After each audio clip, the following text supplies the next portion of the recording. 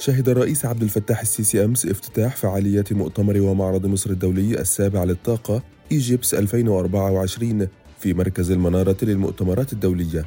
وحضر الافتتاح الدكتور مصطفى مدبولي رئيس مجلس الوزراء، والمهندس طارق الملا وزير البترول والثروة المعدنية، وعدد من كبار رجال الدولة وقادة صناعة الطاقة والرؤساء التنفيذيين لكبريات الشركات العالمية للطاقة والبترول والغاز. وشدد الرئيس السيسي على ضرورة توفير التمويل اللازم للدول منخفضة الدخل، مشيرا إلى عدم التزام بعض الدول المتقدمة بتنفيذ التعهدات التي قطعتها على نفسها خلال مؤتمر باريس 2015 لصالح قطاع الطاقة والمناخ بنحو 100 مليار دولار.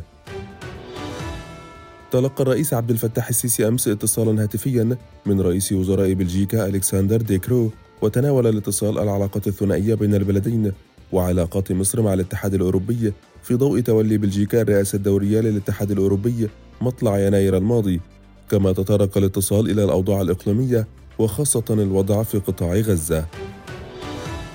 جدد الدكتور مصطفى مدبولي رئيس مجلس الوزراء التأكيد على الدور المهم الذي تقوم به الشبكة الوطنية للطوارئ والسلامة العامة في تحقيق التعاون والتنسيق التام بين مختلف جهات وأجهزة الدولة للتعامل الفوري مع أي أحداث طارئة أو أزمات أو كوارث.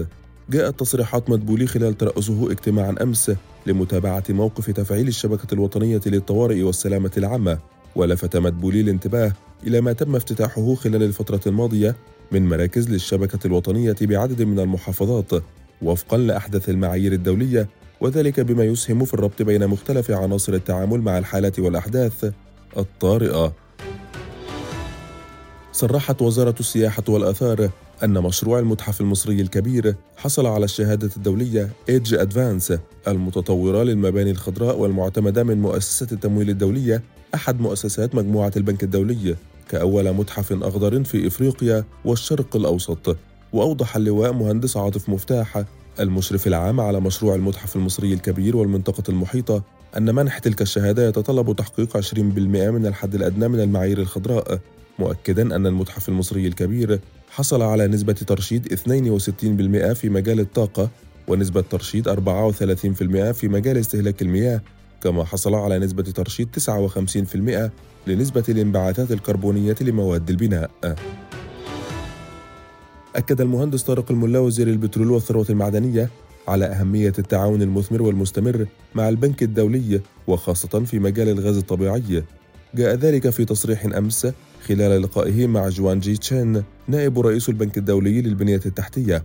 وأشار الملا إلى أن التجربة المشتركة مع البنك الدولي في مجال توصيل الغاز الطبيعي للمنازل، كما أشار جوانجي إلى اهتمام البنك التمويل للطاقة الجديدة والمتجددة وخاصة الهيدروجين الأخضر. شكرا لاستماعكم موجز الأخبار من مركز المعلومات.